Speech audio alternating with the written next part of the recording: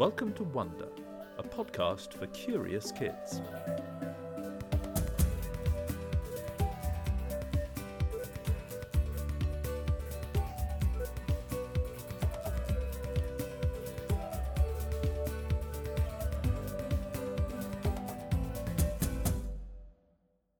Hello, Wonder.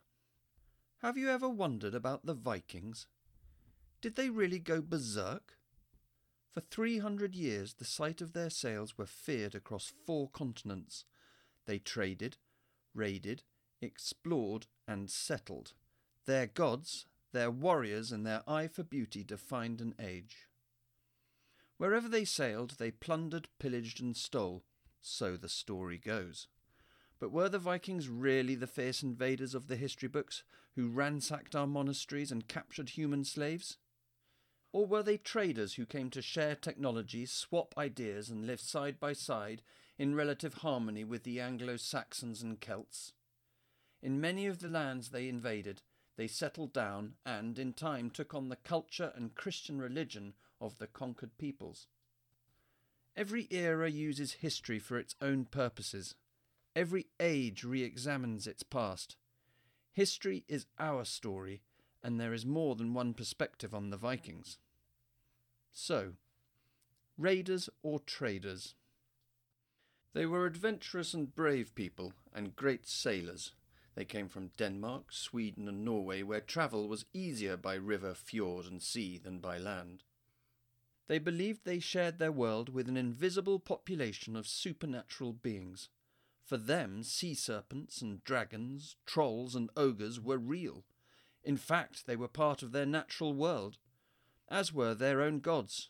Odin, god of war, with his band of fierce female warriors, the Valkyries, Thor, the thunderer, Freya, the goddess of love, and Loki, the clever trickster.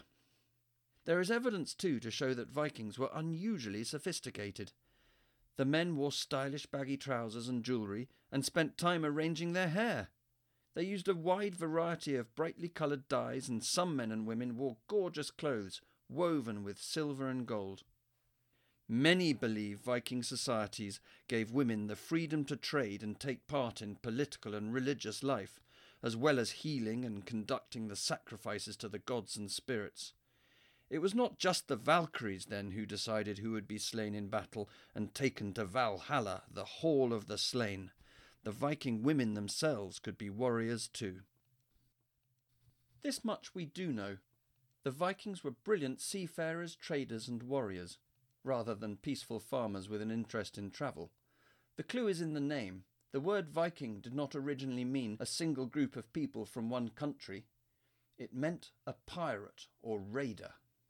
The Viking Age extends for about 300 years from 750 to the 1060s, and the Viking attack on the monastery on the holy island of Lindisfarne in 793 is generally seen to mark the start of Britain's Viking Age.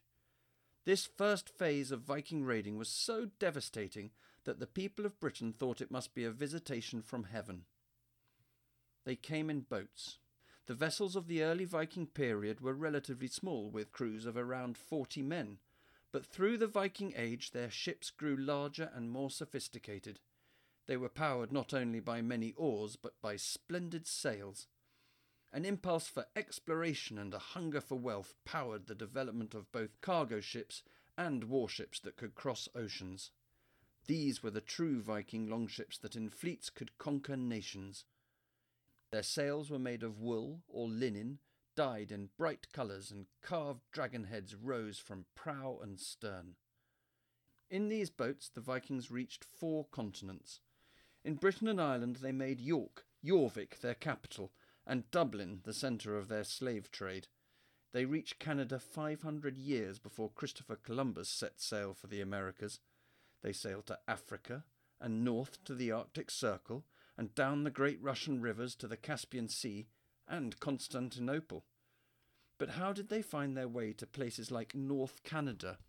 Some archaeologists believe they used handheld sun compasses to help them navigate.